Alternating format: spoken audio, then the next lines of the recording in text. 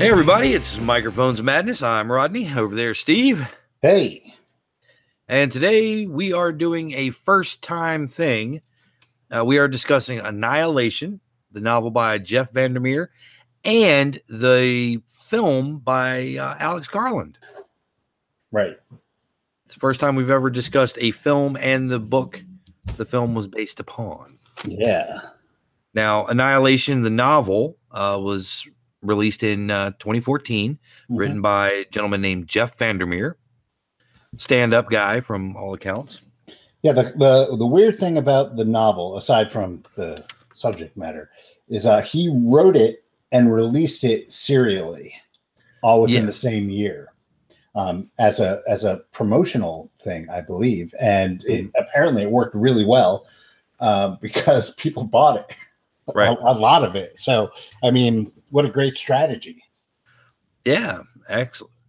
The film Annihilation, written and directed by Alex Garland of Ex Machina, and the screenplay for Dread. You're really just going to rub that in, aren't you? Yeah. Because I really enjoyed that movie too.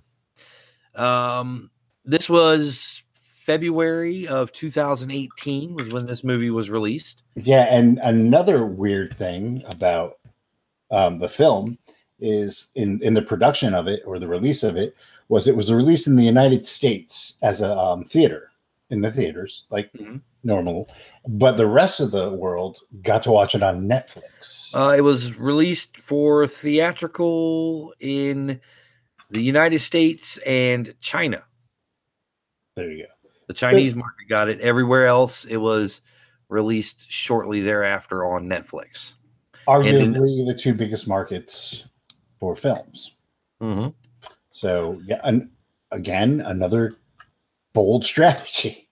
Right. And the amount that Netflix paid to have Annihilation released in all these other markets through their service rather than theatrical release has not been disclosed as of yet. We still have Netflix, though, so. Right. This budget was about $38 million or something like that. For the film? Mm-hmm. So I didn't do the math beforehand. Right. Well, we're not here to talk about success or failure of box office. We're here to talk about the actual content of the art. Yes. But one final note is that there was a little controversy surrounding this film. And it had something to do with the Netflix release. There was little fanfare leading up to this film. Occasional trailers sneaking around, but nothing huge. And then there was, I believe it was a Hollywood Reporter article released in January that accused Paramount of trying to bury this film. Right. As part of some executive level shenanigans. Interesting. This film in the United States was released the week after the cash behemoth that was Black Panther. Well, that's where I saw the trailer for. Mm-hmm. And you can't. You can't call that evidence though, because Black Panther buried everything. Yeah. Oh yeah. Black Panther, and deservedly so, was a phenomenal movie and a huge success.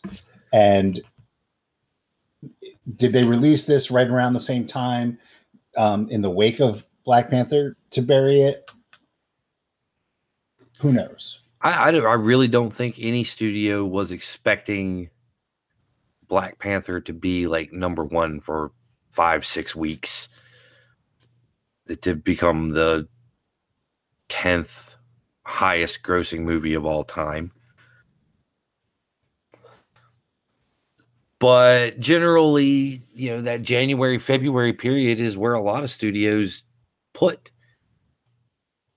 things that they're trying to do, throwaways that they're not trying to make a ton of money off of. Right. Right. So, who knows? Right.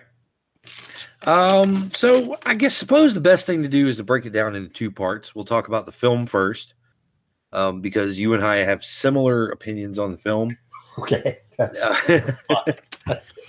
And we'll talk about that. We'll talk about the novel second. Okay. Well, I actually saw the film before I read the book, so. Right. And I watched the film while reading the book.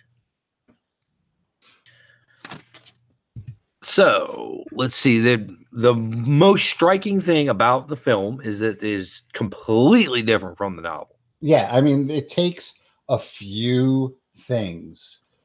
They go into Area X. It's an all-female expedition, and there's a lighthouse. Mm-hmm. and the general idea of the novel is still there. Yes, it's framed so differently in the film that you could have called it Volo's Guide to Monsters, and it wouldn't have made any difference. I think they're two separate things. It's kind of like how Blade Runner and Do Androids Dream of Electric Sheep are just completely different things. So if you read one and see the other, they have a guy named Decker in them. Or The Shining by Stephen King in the movie. Right. Now those two film book combos that I had mentioned, even though they're completely different from the source material, are good, and they're classics of their genres. Mm-hmm. This, however, I feel the film fell short. I would tend to agree with that. I do imagine that this film will attain the kind of cult status. I think it will, and in ways it already is heading there, because it definitely has comfortably settled into a niche. Mm-hmm. And what for bad or good, and whether people actually enjoy the film or are saying they enjoy the film because they feel they have to, it's definitely in that niche of the new weird fans and authors, and they love it. Almost everyone, almost all the buzz I've seen on Facebook and Twitter has been positive about this film. Mm-hmm. And this really is the first film of that new weird circle generation. No, you're right. You're completely right. There's not the weird in general, and I've always maintained this, it's very hard to translate into a visual medium like film. Even comic books, it's hard to get it right. And it really is a medium suited for the page, for the prose. And it's an ambitious project, and I don't think that you can translate a lot of what the book had to say into something that's good on film. Mm-hmm. I mean, I hate to be the one to say that I really didn't like this film, but I really didn't like this film. Well, I think you're right. I did not enjoy it either. I found the dialogue to be delivered in a very mechanical way. Yeah, ironically, that you had Natalie Portman again delivering mechanical dialogue. I think she had more inflection as Amidala in The Phantom Menace. Yeah. But Jennifer Jason Leigh's character, Dr. Ventress, psychologist, her dialogue is completely flat and even, and like she's heavily medicated. And that might be the case since, we're going to spoil the hell out of this film, since it's implied that seen it. Oh, sorry. Implied that the character of Ventress had terminal cancer. Yeah.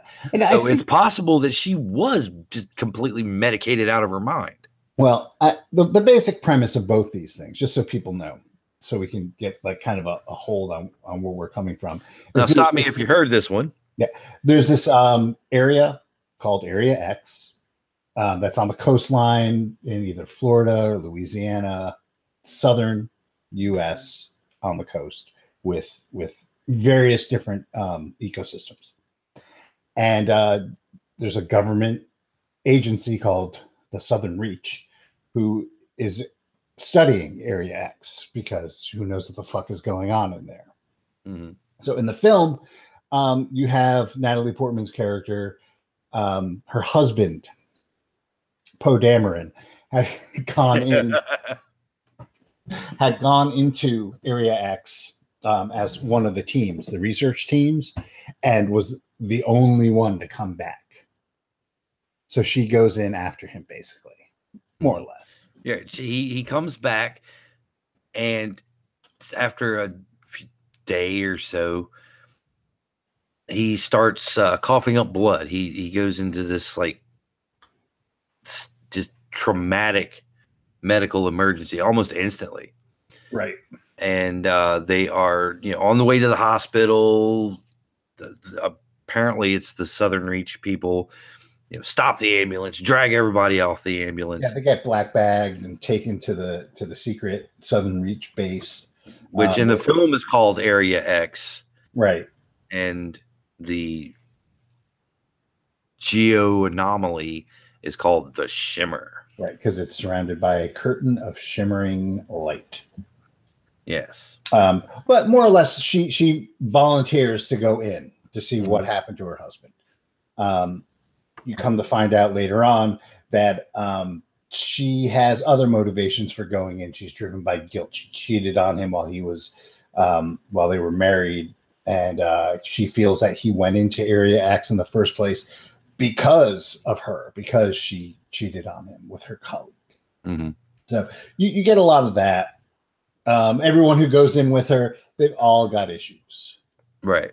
But, every one of them are damaged goods. Right. But that's like everybody, right? Mm-hmm. The book does a better job with it. All right. Anyway. So they go into Area X and shit starts going wrong, as it's wont to do. And they find out that the further they go in, the more tainted they themselves become. Mm-hmm. And really, that's the plot of the whole thing. The group dynamics break down. They turn on each other one by one. They all, end up crazy and dead. Right. Now, I think we discussed this a couple days ago, that the film seems to take cues from The Color Out of Space by Lovecraft. It gets a lot of nods in discussing the film. Right. But I think it really has a The Thing kind of element going on. There's definitely the Thing element going on in there. There's also an element of the annihilation or the metamorphosis of the world by Clark Ashton Smith. You could definitely see that in there as well, which is also about an area that has been altered. Right. But yeah, so you get this theme of like this eco catastrophe that's going on in the film. And right here is where it kind of just differs, I guess is the best way. You can't really talk about how the one is horrible without talking about how where the other one stands. You know what I'm saying? Mm-hmm. Well, that's a good time to start bringing it in. So go for it. Okay. So in the book, you have a very similar setup. You have a team of women scientists who go into the Area X to see what the fuck is going on. They are just as much in the dark as you are. The only perspective you have in the book is the journal. They're all supposed to keep journals. The only perspective you have is the journal of the biologist, who is Natalie Portman's character in the movie. Sort of Natalie Portman's character. Kind of. Natalie Portman's character is kind of a mashup of the biologist and the surveyor character from the novel. Yeah. And they replace the surveyor character with with the EMT. Right. The composition of the team in the film is a psychologist, a biologist, a geologist, a physicist, and a medic. It's a 5-man team. It's the 5-man band or 5-woman trope. 5 members to your party. Right. In the book, it's the biologist, a linguist who doesn't make it, psychiatrist or psychologist, my fault, a surveyor, and an anthropologist. Anthropologist. There you go. So a completely different mix of sciences. Right. And in the film, they're all named. In the book, they don't have names, and they specifically tell you that no one knows anybody's name. As much of their history are kept occluded from each other. And they're not allowed to refer to each other by name. Right. They're just there to refer to each other by their job titles. Right. Well, there's a definite theme in the book of observation changes reality. And they want as much objectivity as they can get. So really, they strip you down to your function. And everybody is referred to, everything, not only everybody, but everything is referred to by the biologist according to their function. Even the monster, she names it the crawler because that's what she envisions its function as. Right. Well, also it's based on the tracks. Right. Well, because it's crawling. In the survey. Its function is to crawl. They have this, and this didn't even make it, pardon me, into the film. There's this dichotomy between the lighthouse, which goes up, and the tower, which is actually a big hole. But everyone calls it the tunnel, except for the narrator, who calls it the tower. As the tower, because to her it's functioning as a tower. Right. So every observation that is made in this book affects the reality of their situation. It's clever. You don't get that in the film. No. In the film, you have this situation, and this is what happens, and they put together the clues and come to the conclusions, and it's very linear like that. In terms of revealing the story. Whereas in the book, it's not like that. Every time they think they discover something, it changes, or it's changed for them, either by an unknown mechanic of the situation itself, or because they've just been lied to, and what they're observing is wrong, because the assumptions they're making are wrong. Right. Now, the film doesn't focus a whole heck of a lot on a lot of things. Yeah. But in the novel, we're given that the whole Southern Reach, there's a conspiratorial angle to the Southern Reach. Yeah, I'm sure that they're shady. They're a bit shady. They don't tell everybody all the truth. They know that in the book there have been 12. This is the 12th expedition into Area X. Right. Every member of the 11th expedition mysteriously returned, including the biologist's husband. Right. Who was an EMT. Yes. And he was he was a Navy trained EMT. Yeah. In the film, he's a special forces guy. I don't remember if he's just in the film. He's a fighter pilot for the Resistance. Wrong film. It's the same guy played Poe Dameron. So yeah, Commander Dameron. Well, he's always got to jump into something with an X in it. That's right. He didn't give anybody a jacket in that film, though. I was kind of disappointed. Yeah. He's a special forces guy in the film. In the film, she is Army trained as well, and in the book, she was not. She was just pure academic. Right. The surveyor in the book was an ex-army. Right.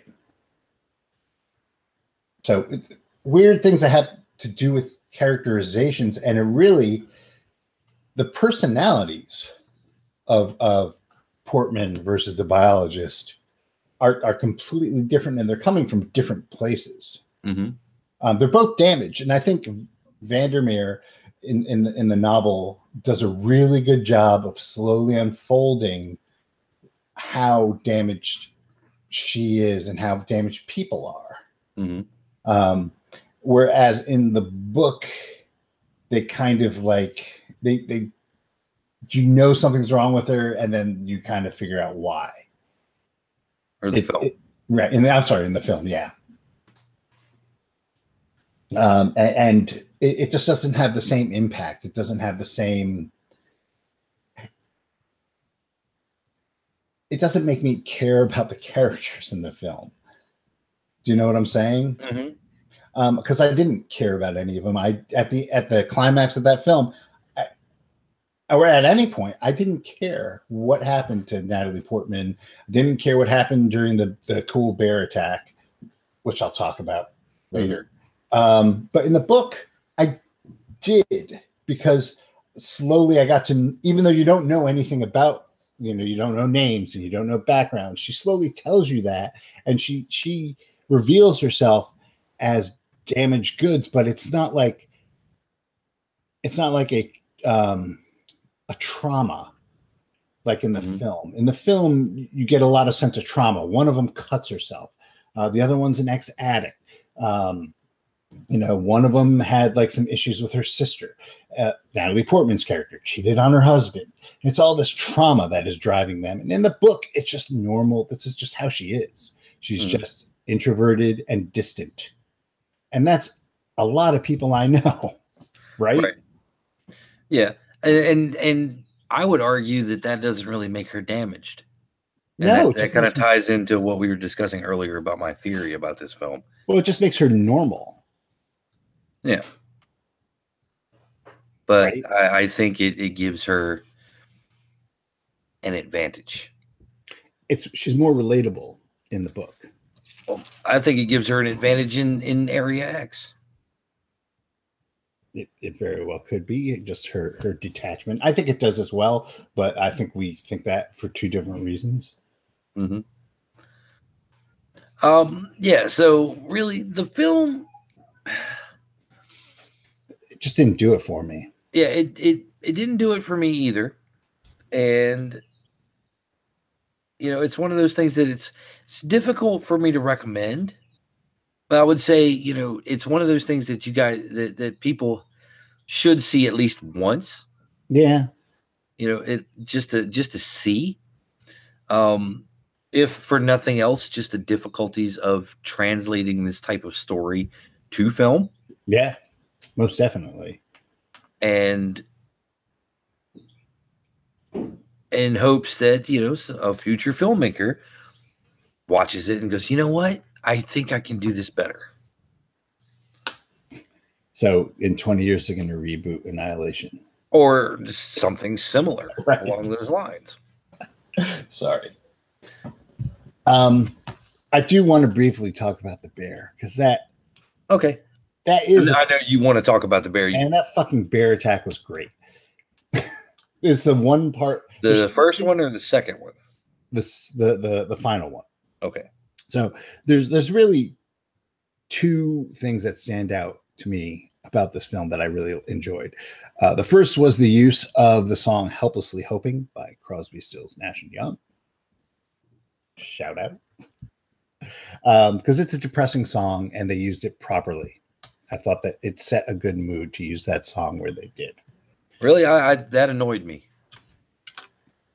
I like Crosby, Stills, Nash and Young. That annoyed me almost as much as the wannabe dubstep at the end. Oh, is that during the credits? Because I might. During the final sequence. Oh yeah, with the. Yeah, all the wub wub at the end. It's just the sound design was not very good. All right. Well, we'll disagree. Except for the bear. I will say the bear. The sound design in the bear sequence was good. So the bear sequence in the film has absolutely nothing to do with anything in the book. Right. Absolutely nothing. But, and this is going to drive people to read the Book of the New Sun by Gene Wolfe, our old pal. It's on the chair behind me. So, in the movie, a bear attacks one of the members of the party and kills her. Yes. Later on, a few scenes later, the EMT has everyone tied up because she's going nuts. In a scene that is very reminiscent of The Thing. Yes, it's definitely the "why didn't you tell us you're a liar?" blah blah blah blah blah. And then they all hear the sound of the geologist, the geologist's voice asking for help. And it's great because she goes, "I thought you said she was dead," and just runs out. And then you hear struggling noises. She comes back up, followed by this bear, but the bear's got the face of a human skull, like melded with the bear, and she's talking. The bear's talking with the geologist's voice. So really cool. And everybody's going mad and freaking out. Great moment. But it reminded me of a scene in Gene Wolfe's Book of the New Sun in the third book, where Severian is in a cabin in the woods, and they are beset by a beast called an Alzabo. And the Alzabo eats its victim and then imbues its essence into it and can speak with the voice of that victim. So it can go back the next night and start harassing the family. "It's your dad. Let me in. Let me in." Really creepy. And I thought that I hadn't seen something like that anywhere else but in this Gene Wolfe book. And to use it here, it could only mean that it was, either a direct nod or, a blatant lifting of it. But cool concept, and I really enjoyed that. Yeah. That was probably one of the more tense sequences in the film as well. Right. With, don't move, don't react. Right. And you even said it was like one of the few sequences in the film where people showed emotion. Yes. I mean, starting with the medic's freak out. Right.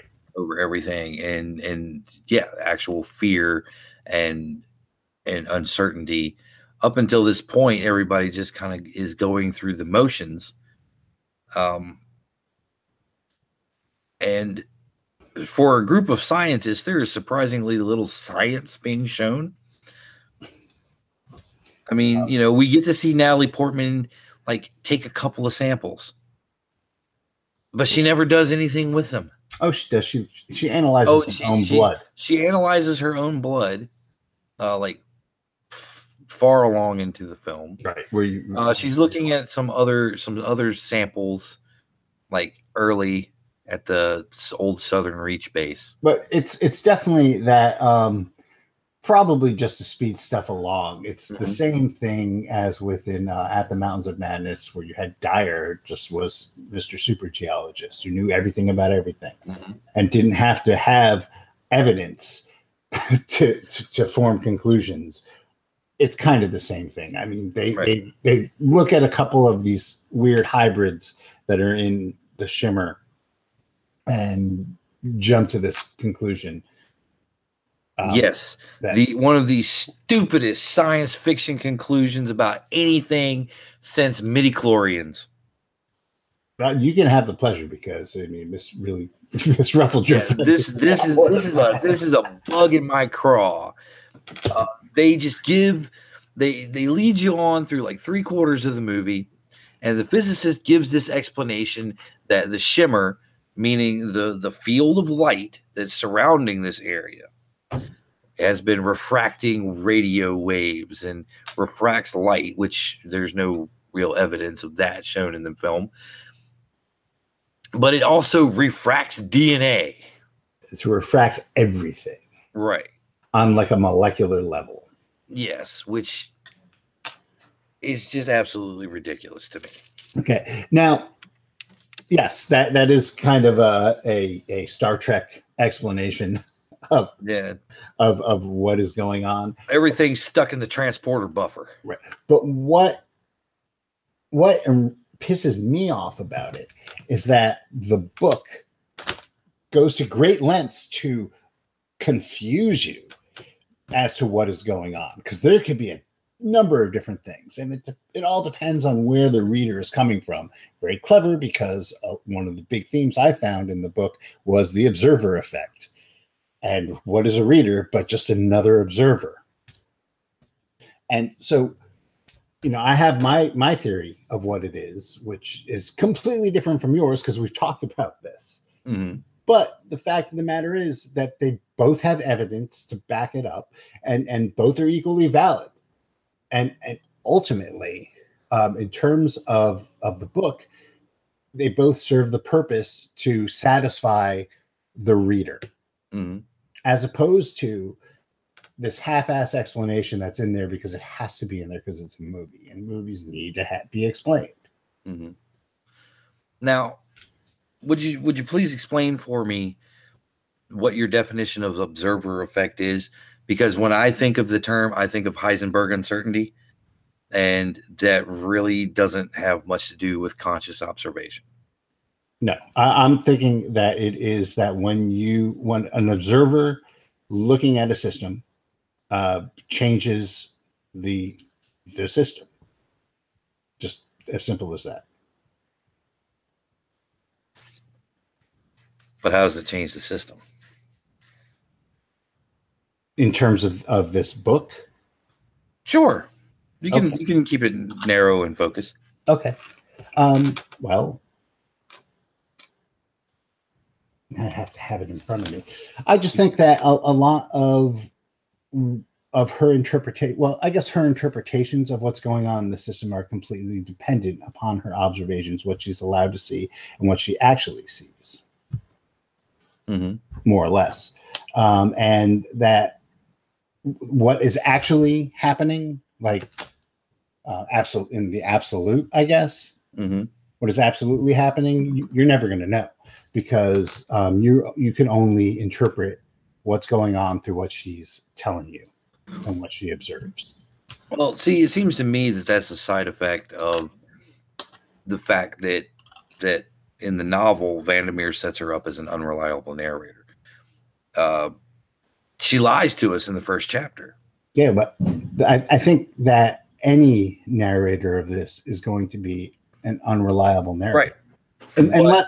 Unless it's told like third person omniscient. Mm-hmm. But then it wouldn't work as a book. Right. However, because look at the movies kind of told third person omniscient, and right. It doesn't work. Right. But in the novel, we see, she's aware that she's an unreliable narrator. Yes, and that's an interesting difference between Annihilation and a lot of other similar stories with unreliable narrators, is that the biologist is completely aware of her unreliability. Yeah, and she says it at one point that the fact that just her making these observations is changing what's going on, or how she interprets what's going on. Mm-hmm. Yeah, and she becomes less reliable as time goes on, but more confident. Mm-hmm. If that makes any sense. I think like her reliability is, even though she lied, is probably stronger in the beginning than it is at the end. Right. Well, I mean, her lie in the beginning is that she just hasn't given us all the information. Right. And she's withholding stuff. Right. Because that's what she was taught to do. Right. In her training by the Southern Reach. Right. She's there to report on the biology. Mm-hmm. And that's her function. Right. So that's what she does. Now, the end of the film, they tie it up in a nice, neat little bow almost like they weren't really expecting sequels to be made, because this is a trilogy Right. of novels, but it seems like they made the first film and they tied it up with a neat little bow, more or less, because Natalie Portman's character essentially destroys the Area X. Area X. Yeah. Now I haven't read the second or third book, so I don't know where it goes from here, and how you can tie those into what happened at the end of the movie. Right. Because what happens at the end of the book and what happens at the end of the movie are completely two different things. Right. They might, depending on how you interpret the book, they might have an overall same effect, I guess.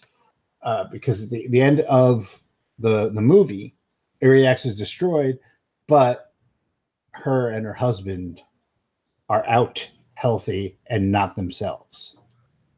Right, not entirely anyway. Right. Whatever that means. Right. I mean, they're tainted by or she would say they're changed, different, not necessarily for the worse, by the shimmer, whatever you want to call the doppelganger thing. Right. And I'm sorry. Go ahead. Oh, and I was just going to say, and then in the novel, she is changed, but she elects to stay. She doesn't want to leave Area X, and she says it because she's going to, go looking for her husband, who she doesn't believe she's going to find, and that it's pristine. The ecology, the big effect of the ecology of the place is it's almost Eden-like. It's there's nobody there. There's no humans to fuck shit up. So, and that's her passion. Her real joy in life is that our ecosystems. So isolation. I mean, you can be isolated and studying ecosystems until you're blue in the face, and that's what she elects to do. Right. But I honestly don't know if those two endings are compatible with the second or third novel. Right.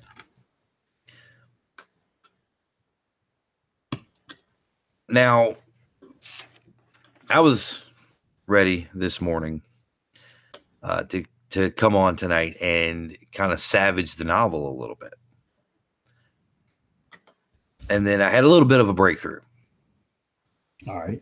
Because one of the problems that I was having when I was reading the novel, and this comes into where my interpretation comes in, that's a little bit different than yours. The reason that the tension wasn't there, the weirdness factor just didn't really kick for me. And I was wondering why, and rolling it over in my head. And I made a note at the end, and I just listed off the names of the chapters. There's 5 chapters or sections in the book. Right. And the sections are listed off in kind of an order, a very specific order: initiation, integration, immolation, immersion, and dissolution. Which I give a lot of credit for the rhyme. That I like. And I realized that what it is, I think ecological horror is a bit of a red herring. Because on thinking about it later, doing it all this morning, running through ideas, getting my thoughts in order, that the horror of this novel is laid out from the very beginning. Starting with the fact that nobody is allowed to use each other's names. And it's one of the biggest fears I find of the Western culture, and that is the dissolution of self with capital S.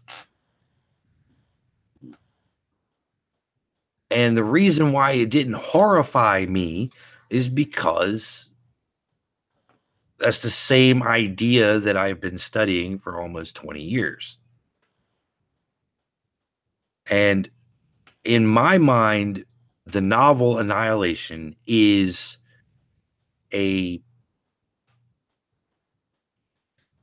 an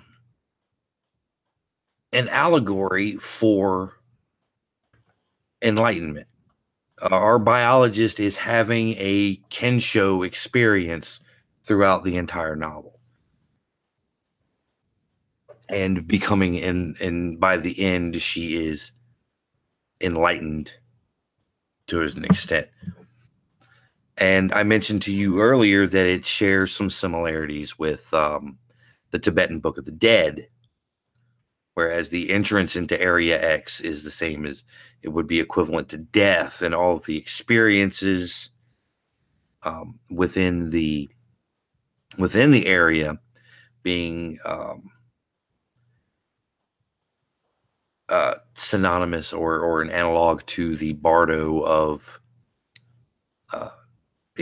reality in Tibetan paradigm, and then rebirth being the final step of Bardo, which she bypasses to remain in Area X. That Area X is in the novel perfect. It's just that you come in from the outside and this notion of permanent separate self begins dissolving, and you begin understanding more how things are interconnected. And that's why I say the biologist has an advantage, because she studies these ecosystems. She lives in solitude, but she's aware of how everything is connected back and forth. And that's the real horror that she faces. That's the real horror that everyone faces, but she's better capable of dealing with it. She was on her way to begin with. And that's my theory of the book, is that it's an allegory. It's a Buddhist allegory. Interesting. I can't argue for or against that. Yeah. My interpretation's a little bit simple. I'm just looking at it as like a distillation of a weird tale, of what a weird tale is. And you have this unknowable entity, alien entity, that also finds life on Earth unknowable. So that when it does its thing, where it's studying the different things it comes across, it doesn't know how to put them back together. Right. So, I can see where you're saying that, but in my mind, the entirety of Area X is the entity. It's almost as Soyin Shaku says in Zen for Americans, it's panentheism incarnate. This unknowable entity is everything in Area X. I don't know if I think it is everything in Area X. I think Area X kind of emanates outward from it. That's a possibility, but to be panentheistic, there is the aspect that, and panentheism is that God is everything, but is also transcendent. And it seems to me that everything in Area X is an incomprehensible intelligence, and that there is a transcendent aspect of it that you can't see. that's represented with the encounter with a crawler. That's just this pure physical feeling, like her brain is being scooped out of her head. Right. Yes, and I think that the crawler encounters everything, and I think her advantage of her being an isolationist comes forth for her. She's not destroyed by the crawler, whereas the anthropologist who encounters the crawler is. Mm-hmm. Right. Well, she encounters the crawler within what, the first few days that they're there. Yeah. It's within and under hypnotic suggestion. The second night, right? That they're exploring the tower, and under hypnotic suggestion from the psychologist. Right. The biologist encounters the crawler not only under her free will, but after being, quote unquote, infected by the spores. Yeah. And I would say that the infection by the spores, how the biologist mentions that manifesting as a glow, and that as she begins to understand more or accepts more of the nature of Area X, that glow gets brighter. She is literally becoming enlightened as she progresses through the novel. The confrontation with the psychologist at the lighthouse. And she's there and she said, I could see you the whole time. You're like a flame. It's like you're on fire. And that she's literally glowing. And that has this awareness. And there's also the fact of the tower. And like you said, you have two towers. You have one, the lighthouse, that goes up, and then you have the other tower that goes down. But what I gather from her description and her reading of the husband's journal is that, if we were to look at it as the stages of Bardo, that the door at the bottom of the tunnel is rebirth, the way to return to the outside, what they call the outside. Well, I don't disagree with you that it was definitely a manifestation of the border. Mm-hmm. But I think that the fact that she considers it a tower, though, is that the normal, mundane human world is all this outside. Well, and that you come in and you ascend to Area X. And Area X being the high point. Yeah, I mean, that's definitely a possibility. It's definitely the border, because all the doppelgangers of the 11th expedition went down into the tower. Mm-hmm. And then reappeared in the normal world.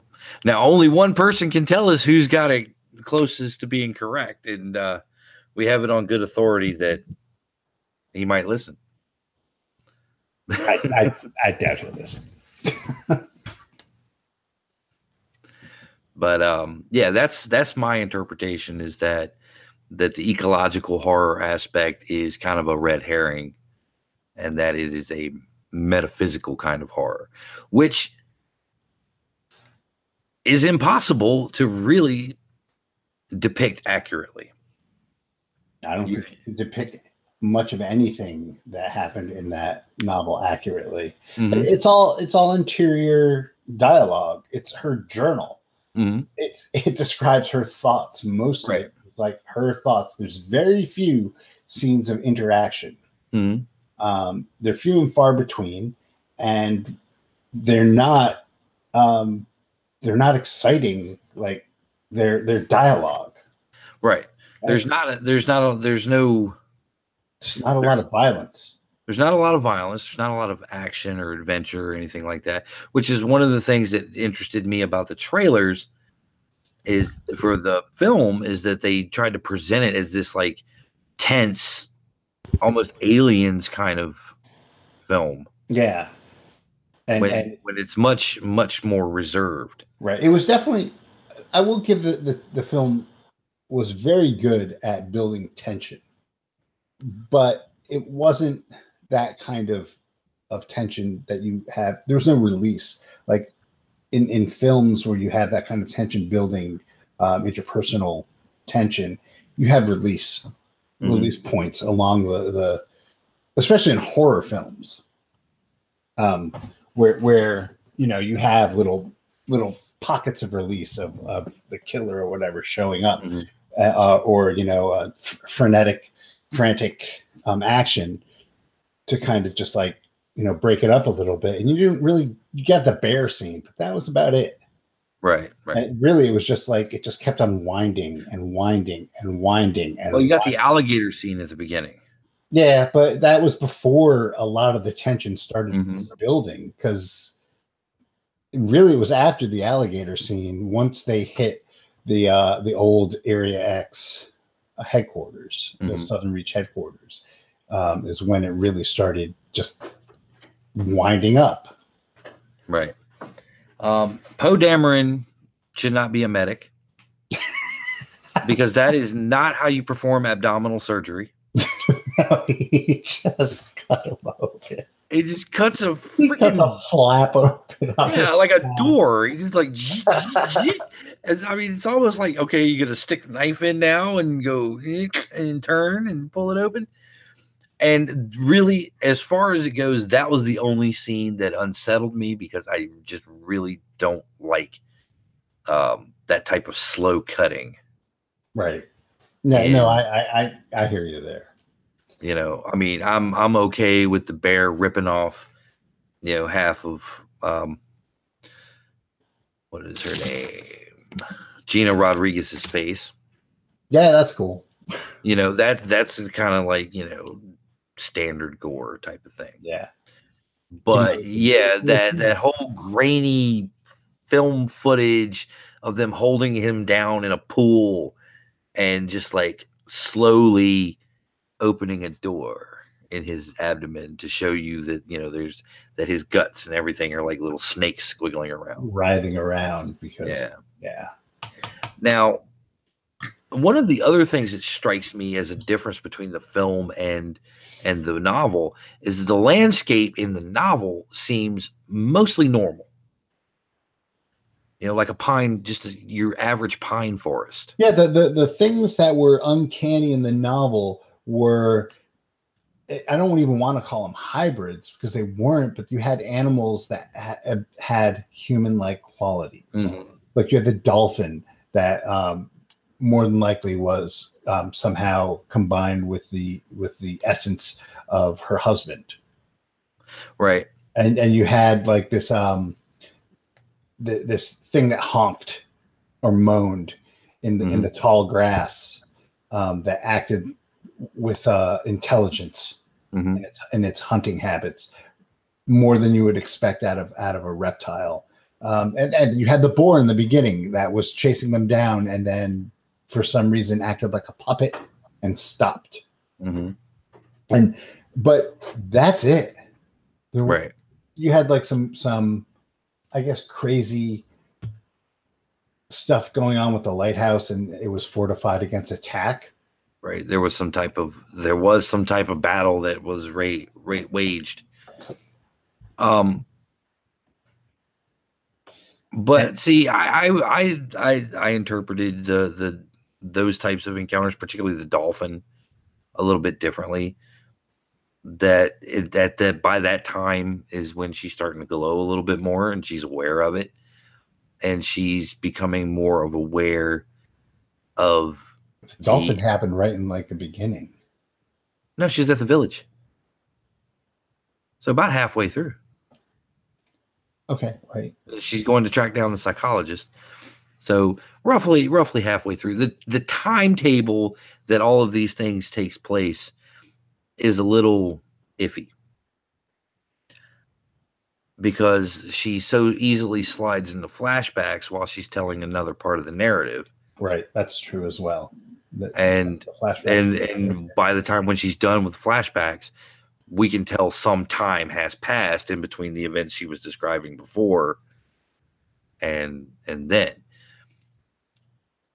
And it's almost like the flashbacks serve a function of her trying to retain her identity as she's doing through this. I think they just kind of give you more of a clue as to who she is and or what kind of person she is, and how that fits into where she's at in Area X. Because the person she presents herself at the beginning is not the same as the person that you end up finding that out who she is at the end.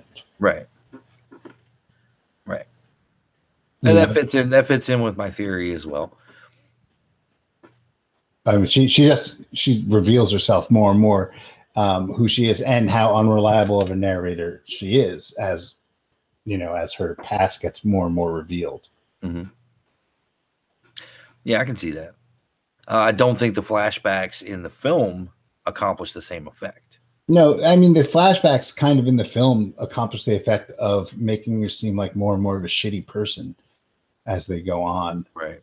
As opposed to this, where she just becomes more and more of her personality fills out in the novel, because she doesn't have a name. She's a function, basically.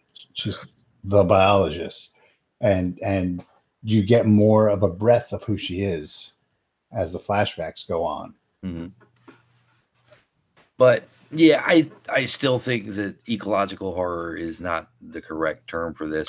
Yeah, I didn't. It seems to me that if it was ecological horror, that the environment itself, and maybe the what it's doing inside of her mind and changing their body is kind of the environment, affecting things, but I don't know. It doesn't work as well for me thinking of it as the environment rather than thinking of it in a metaphysical sense. I get what you're saying. I just I don't buy the metaphysical part. I think, yeah, she's definitely her sense of self is definitely being consumed by this alien entity. But I don't know if that necessarily is a spiritual experience as opposed to a psychological experience. Well, in certain religious beliefs, they're not all that different. Okay, but if you don't have religious beliefs, right?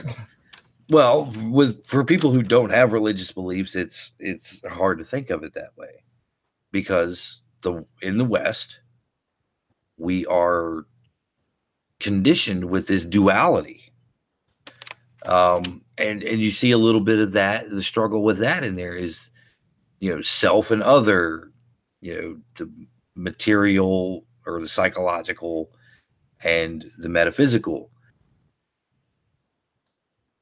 In Buddhism particularly, it's all the same thing. It's all one total experience. And that might be why I'm able to more easily interpret it this way. But that's just the way it seems to me. I hear you. I mean, like I said earlier, it's the type of thing that you're going to bring your own interpretation to, according to your own experience. And I don't think there's any right interpretation and any wrong interpretation. I mean, Vandermeer might have had one thing in mind, but once you put it out there, it's open to whoever right wants to interpret it however they want to. Obviously, in the film, they interpreted it one way, and it doesn't jibe. Right.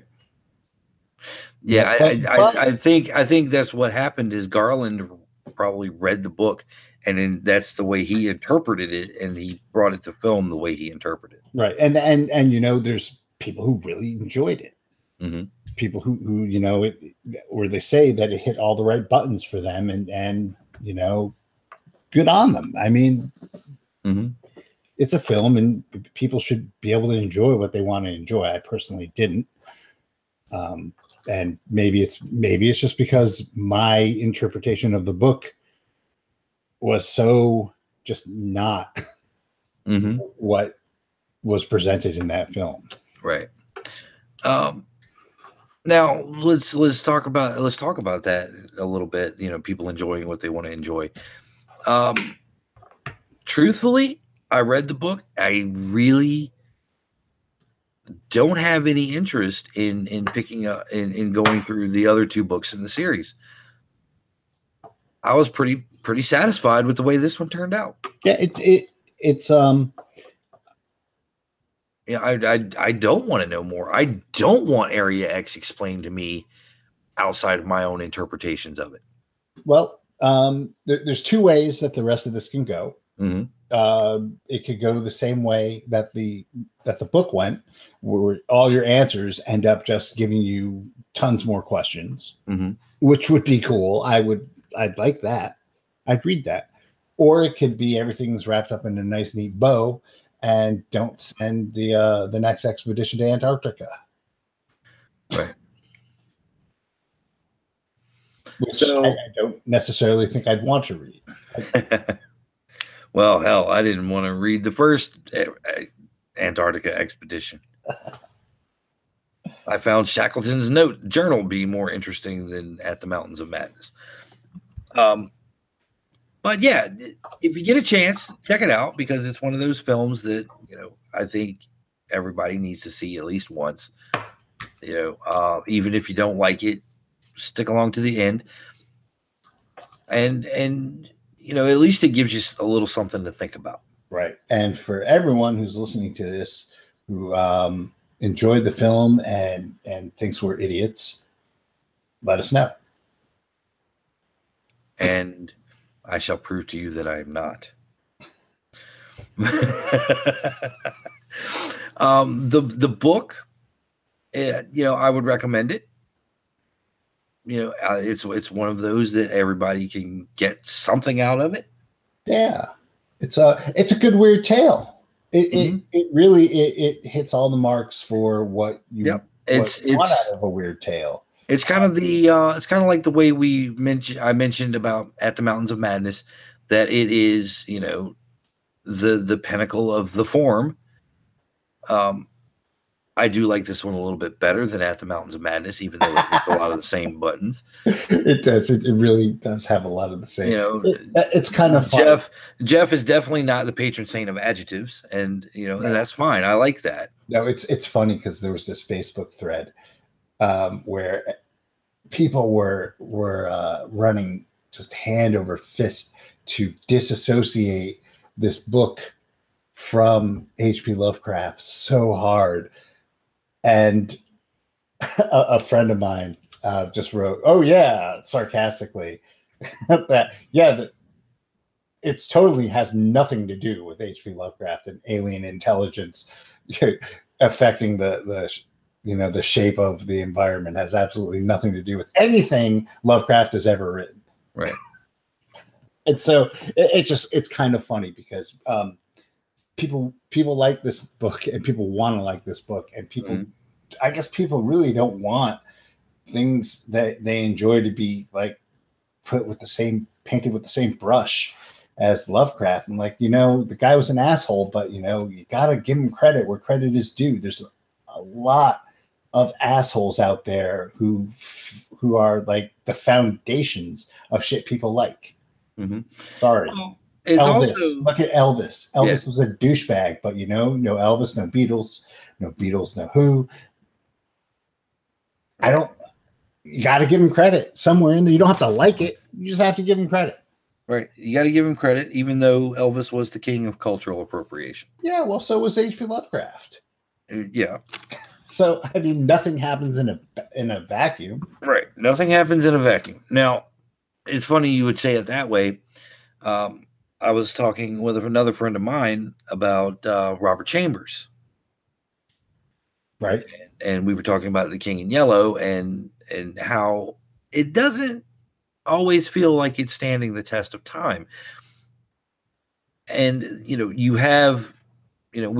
we've said repeatedly, a comparison between Annihilation and At the Mountains of Madness. But if you really look at it in a way where Lovecraft was kind of the prototype for it, and At the Mountains of Madness was the prototype for the pinnacle of the weird tale. And subsequent in his legacy was to encourage other people to play in that same sphere of ideas. Right. And it's come down through the years to Jeff Vandermeer, who has created the Annihilation as part of the Southern Reach trilogy, and it has become kind of a 2.0 model, not a sequel, not a spiritual successor, but it's really At the Mountains of Madness version 2.0. It's improved. It's better. Yeah, it's smarter. Mm-hmm. Yeah, and there's absolutely nothing wrong with that. Right. There's nothing wrong with a lot right with that. Mm-hmm. There's nothing wrong with talking about Windows 3.1 versus Windows 10. It's everything's got to start somewhere. Right. It's like Edition Wars with Dungeons and Dragons. Mm-hmm. It's like, sure, 5th edition, you're going to like it or you're going to hate it, but it is an evolution of what came before. Yes. And that is the new weird as it is. It is an evolution. And evolution is what it says on the tin. Things improve. They progress. They get better, smarter, faster. Fewer adjectives.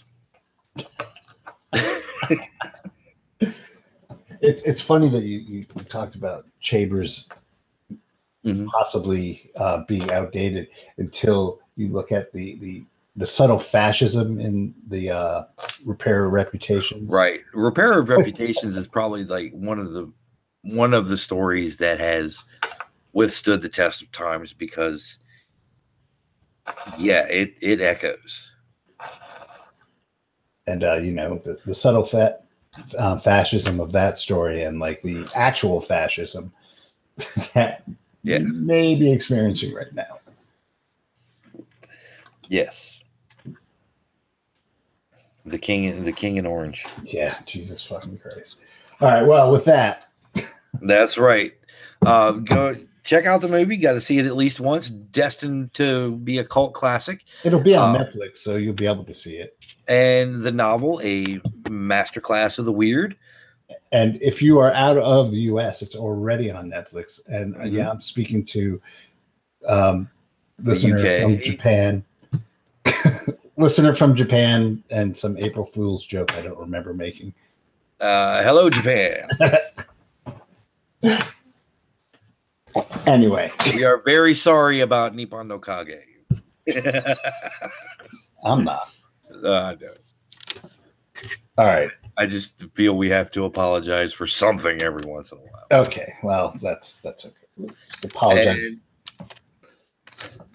And so pick up the book, read it, learn from it, discuss it with your friends because there's a lot of stuff. I mean, shoot, we've been going for a long time. Yeah. On it, and you will too. Yeah. And I will close the segment before our usual catchphrase with a big fuck you to ST Joshi. Yeah. Who absolutely ruined every opportunity I could have to make a joke about either the film or the book with his quote unquote satirical lambasting of the book. Well, but still. Yeah, there's no accounting for taste. I mean, or relevancy or whatever he has going on over there. Yeah. And as always, join us next time. It'll be Wednesday. All new episodes are released on Wednesday. mnh.podbean.com. You can find us on Spotify, find us on iTunes, everywhere fine podcasts are distributed. And not fine ones. That's right. If you have any questions, comments, feel free to find us on Facebook, facebook.com/microphones of madness, or email us microphonesofmadness@gmail.com. And until next week, keep 30 luck points.